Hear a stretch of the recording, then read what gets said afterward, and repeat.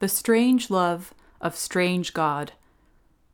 When my father got cancer, we prayed desperately. No answer came. Or did it? By Esther Maria Magnis. In front of us, our empty plates. Kids, Dad said. He didn't really look at us. It was just a tentative passing glance. Probably because he didn't want to catch our eyes and risk dragging us down with him into the opening abyss. It was the day after Christmas. I was 15.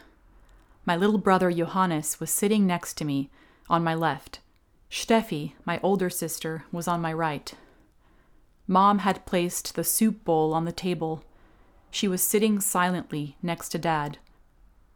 Kids, we need to tell you something we need to tell you. Dad's eyes teared up, and his voice broke, and we stared at him, startled. He never cried. Mom reached for his hand without looking up. She gripped it tightly, with her head down. I stared at the white parting in her black hair. Her voice was soft. We have to tell you something very sad. Dad interrupted her with sobs, catching himself. I didn't breathe because it seemed to me that there was a nightmare growing around us, filling the room, coming in from the walls which were dissolving, and leaving just us and the table floating in the dark. A dream that could have just as quickly retreated and let the room be a room again. But then Dad went on to say that he had bad news from the doctor, that he would soon have to die, that he had an incurable cancer, and that nothing more could be done for him. My sister gasped. What did the doctor say? What is he saying? She wasn't crying, but her voice was so high. It was as if it were coming from her nose or eyes, or from between her eyes. 3 weeks to 3 months, Dad said. There were no more words at the table, just the sound of clenched throats. We sat there, my parents and siblings, like children who couldn't comfort one another. Our empty plates shone white. My body had seized up all at once, like when your foot falls asleep. He wanted to fight for us, Dad went on. His face was red and wet, his nose running, and his teeth were set. One hand was balled into a fist. I'm going to fight that fucking cancer, he said, almost spitting out the word fight. I promise you that. I'll fight to stay with you, he added, and he looked at me as if he were crying for forgiveness. His father had died when he was 17, of rheumatism, shortly after the war. Dad knew much better than we children what horror he was fighting for us. My parents flew off to America. They sought out specialists. Chemo, radiation, something with selenium. The diagnosis, only 3 months to live, turned out to be wrong. No one knew for sure. His type of cancer was so rare, there were at most 200 people with it at that time, worldwide. In the different clinics he visited, he sat upright in bed during the doctor's rounds, his medical files spread over his lap on his white blanket. He studied everything carefully. He knew what was going on better than some of his doctors. As promised, he fought. He did not take morphine. He wanted to keep his mind clear. For the pain, he listened to Bach's fugues. He'd lie in our sitting room in front of the fireplace. Now and then, he drew his breath in sharply through his teeth. I sat behind the door, where he couldn't see me, guarding him, hoping that the severity of the beat would catch and control the pain.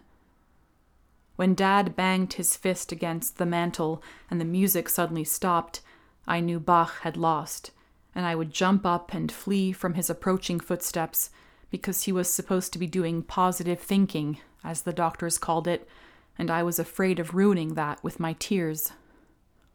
Off I'd run in my socks, through the kitchen, up the stairs, into my bedroom, and into the closet, with coats half stuffed into my mouth so that no noise would get out. To this day, I don't know how positive thinking works when, scientifically speaking, you have no chance of surviving. I only know how to plead with God on my knees and how to invest everything you have in your belief. Everything. That's what my siblings and I did as we secretly prayed for our father in the attic. Please perform a miracle. Please don't let Dad die. Dad asked us one day what sort of secrets we were up to in the attic, and we bashfully explained. He only uttered one word, "You," and then pulled the three of us into his arms at the same time and kissed us on our heads and wouldn't let us go. When he embarked on a final big round of therapy in the Black Forest, my brother and I transferred to a boarding school near the clinic, and Mom moved into the hospital with Dad. My sister fought her way through high school alone at home. In between, Johannes and I met in the halls at our new school. "We have to pray again," I'd sometimes tell him, when bad updates reached us. He'd look at me with his big, anxious eyes. Sometimes it seemed as if there was an entire black lake behind them. Then we'd look for an empty classroom and enter into the darkness together with our prayers, just like when we were children and played adventure games. Except that we weren't looking for adventure and didn't know the darkness and couldn't make up an enemy. After all, there was no campfire, no imaginary armor, and we didn't have any sticks to hit things with. Just words. His voice, my voice, and around us, desks and chairs. A table lamp gleamed. A bird chirped softly outdoors.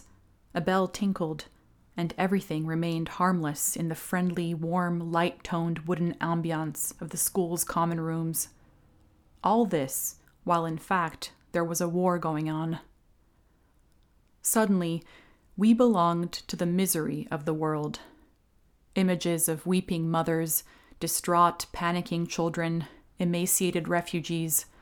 Suddenly we had images like these right around us, in the faces of people we loved, in civilized, orderly German rooms with clean clothes. In Dad, his big teeth set against his emaciated upper lip above the collar of his polo shirt, in the trembling white knuckles of my mother as she clung to the sink, in the whimpering and threads of spit that result when people keep talking even though they are crying far too hard to really do so. All of a sudden, you know a form of fear that almost prevents you from answering people when they ask you something as normal as, "How are you?" What are you supposed to say? One weekend, my brother Johannes and I took the train down to the hospital from our boarding school. There were flowers on the wheeled table next to Dad's bed. His aftershave was sitting next to the disinfectant dispenser. A blood-red sunset filled the window, turning broad cloud stripes black in the ruddy glow. Johannes and I took turns sitting by Dad's bedside with our Latin homework. We held his hand for hours. In the evening, we went back to the boarding school. As the train roared on, we spoke less and less. Afterwards, we drank schnapps, because that made it easier to joke around with our friends. In winter, they told us Dad was going to die, that our family was now accompanying a dying man. My sister tried to make me understand that when I told her about my vacation plans for Easter break, which naturally included Papa. "Esther," she said, looking right at me, "Papa is dying." I wanted to punch her in the face, her mouth and eyes and everything else. But she punched me first, with a sentence that came at me from her throat, past her gums, and between her teeth. "You have to let him go." To have said yes would have been to acquiesce, and I had to either steel myself against that or else freak out. Because that's the greatest insolence, the ugliest thing you can say about a person. He's dead. After that, I wanted to threaten anyone who claimed that Dad was dying. I wanted to forbid the world from pretending to know anything about him. How could it know anything? What do we know about any human being? How could someone say, Esther, you have to let him go? To where? I'm not going to let someone I love turn into nothing. I'm not going to let someone who belongs to me go to their death. So I snapped at my sister. You can't. Dad can't die. Imagine Mom if Dad were dead. He can't die. And I began to pray, as I'd once read in the Bible where it says, "May it be given to you according to your faith." I thanked God in advance for healing my father. I invested all the faith I could muster. I surrendered my world to him. 6 months later, my father was dead.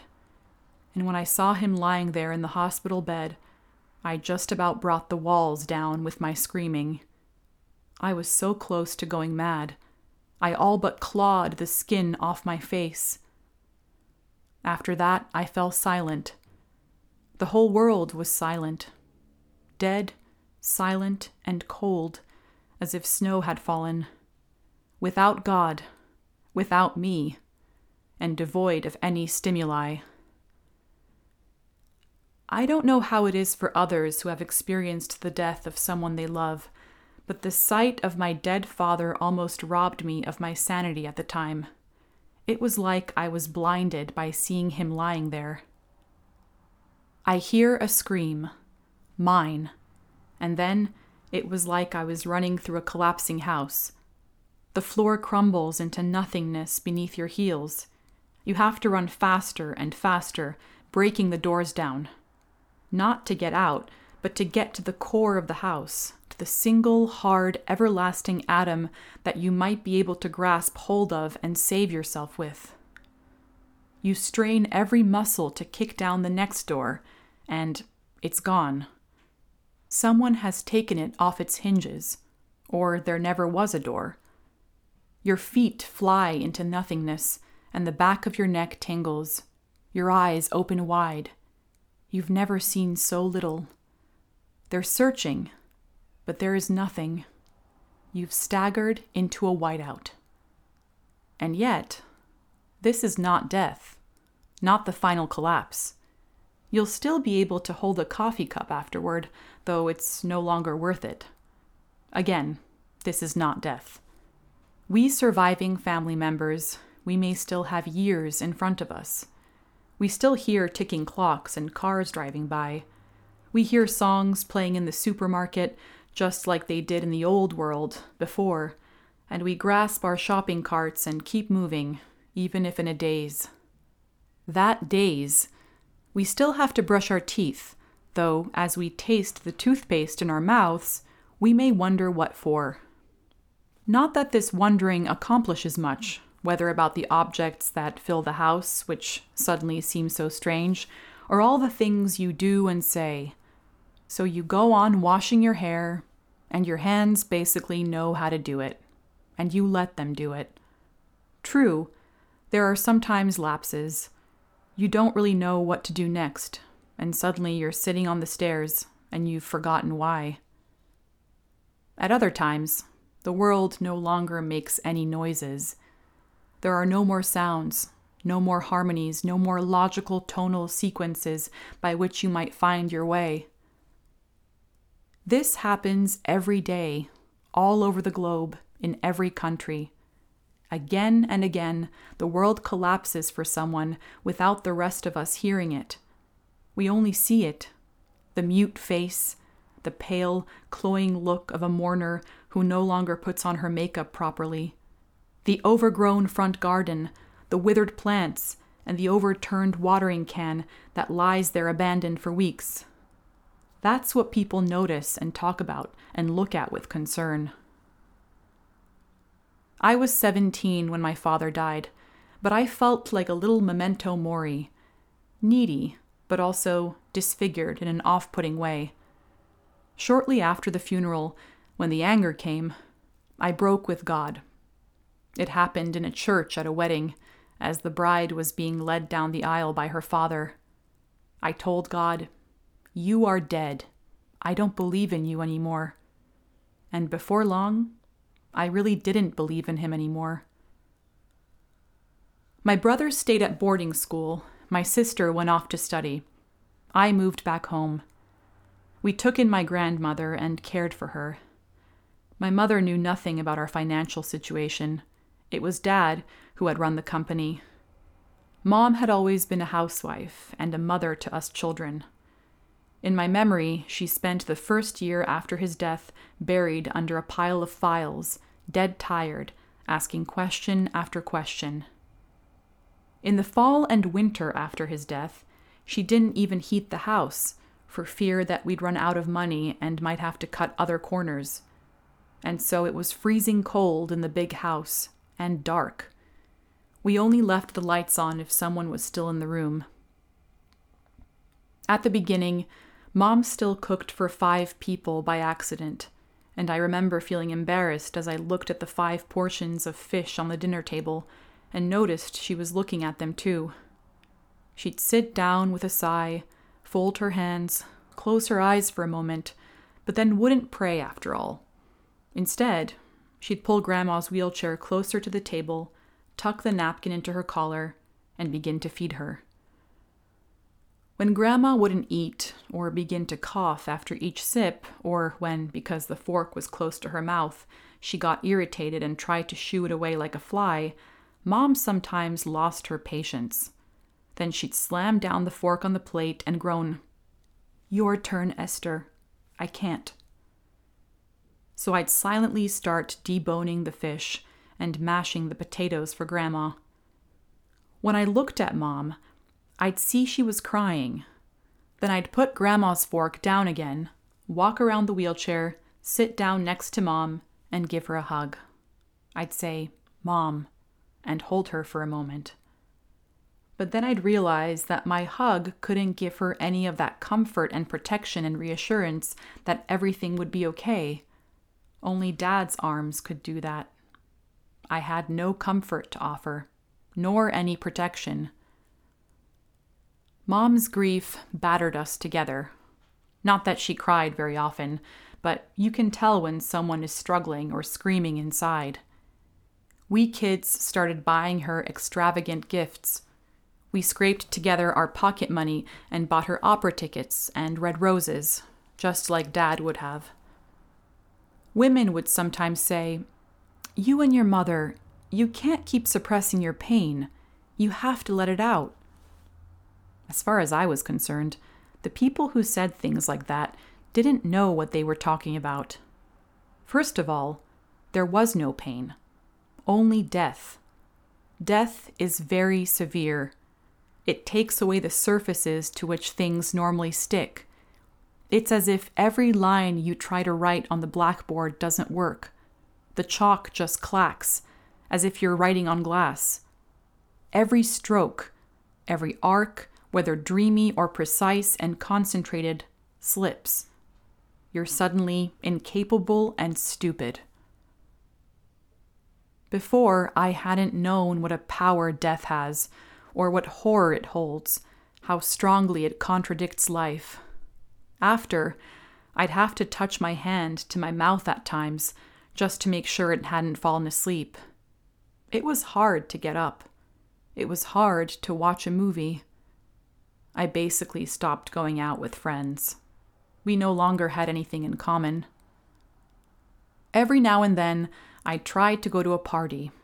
I'd gloss my lips and brush my hair and put on my platform heels and a squirt of the last bottle of perfume Dad had given me, all while knowing that I probably wouldn't get as far as actually leaving the house. Then I'd sit down at Grandma's bedside and stroke her forehead, knowing that all I had to do was put on my coat and go.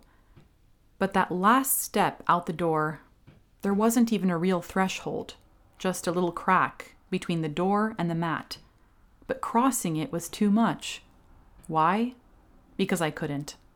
Mom would say, "I thought you were going out." "But I can't," I'd yell. It was as if some unwritten law, "it won't work," lurked behind every mental decision, even if it was only the impulse to get up in the morning. You become like the ox of futility, biding your time and grinding and chewing the hours away. With every second, you move closer to nothingness. And if this sounds too hopeless to you, well, there is no hope without God. I looked for it for 4 years. It doesn't exist. Back then, I was so pissed off by adults who thought they were too scientific to believe in God, but still quoted The Little Prince, those comforting words about a dead person now being a star who looks down on us from above. And I wasn't helped by the bullshit about how that person lives on in our hearts, because it's not true. There are memories, but they eventually fade, with no new ones to replace them. At some point, you know them all, and some of them make you sick, and even turn your heart into a prison. Welcome to my heart. It's fucking cramped in here. And those old home videos that you watch every evening, you know how the image becomes shaky just at the point where the deceased is laughing and waving at the camera? I'd think, well, why not dare to say that he's gone for good, and that in a few years, no one will remember him anymore? Not you, nor me. Because that's what we actually know will happen. I quit going to school. I just loitered in the woods. I'd hike up to an old tower above town and sit there, smoking for hours, dissipating into senselessness. My name? I didn't have one anymore.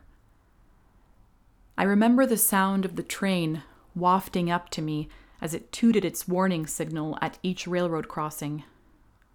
I remember getting drunk, very drunk, several times until I blacked out, waking up in a park because a dog was sniffing at my legs, or waking up in bed with my boots still on. I had to see a psychologist. Not that it helped. My problem was not only grief. Since turning my back on God, I felt my life was a meaningless coincidence, and since it was already meaningless, why endure suffering? Questions like this cannot be answered by therapy. They can only be suppressed with medications, pushed off, if you're lucky, until you find yourself lying in bed in an old people's home someday, staring at a wall all day long, which is what I was already doing. I suppose the death of a person you love always presents such questions about meaning, about hope. As I said, I haven't found hope without God, and I have no missionary intentions in stating that. If anything, it probably sounds needy to say that. But is that so bad? We humans are needy, helpless, little, and particularly vulnerable when we love. Because loving never just stops after the person you love is dead. Even if it seems at a first glance that your love has lost its object. Even if you sob every morning and seem inconsolable. Love does not die. There's something strange about that, and not just in a needy way, but in a beautiful way too. In a way that lets you wonder. I don't know if it was up at the tower in the woods or at my grandmother's bedside, but I suddenly found this love more amazing than cancer. More sovereign, even if it made me go weak. Even if it was love that made me suffer so much. There was something great about it, foreign, unmanipulable. This strangeness of love began to fascinate me. I was given a new apprehension of God, of his strangeness, and it changed everything. Don't worry, this piece is not going to end with, and then I let go of my evil hatred, stopped smoking, and started going to church every day. It wasn't like that. But I did turn back to God, and shortly afterward, my younger brother Johannes was diagnosed with cancer. He was only 23. It was a malignant melanoma, very small, but very nasty. He died of it 10 months later. I can't really say who died and who he was to me. I might be able to find words for the horror, but not for my brother. And yet, I can say this. His faith in God was so great that it carried us all with him. He was not afraid. There was a peace in his prayers that I don't understand. Comfort. It was like the love I had and still have for him and for my father. A love that won't let me go and won't die and seems as otherworldly as what I've written here.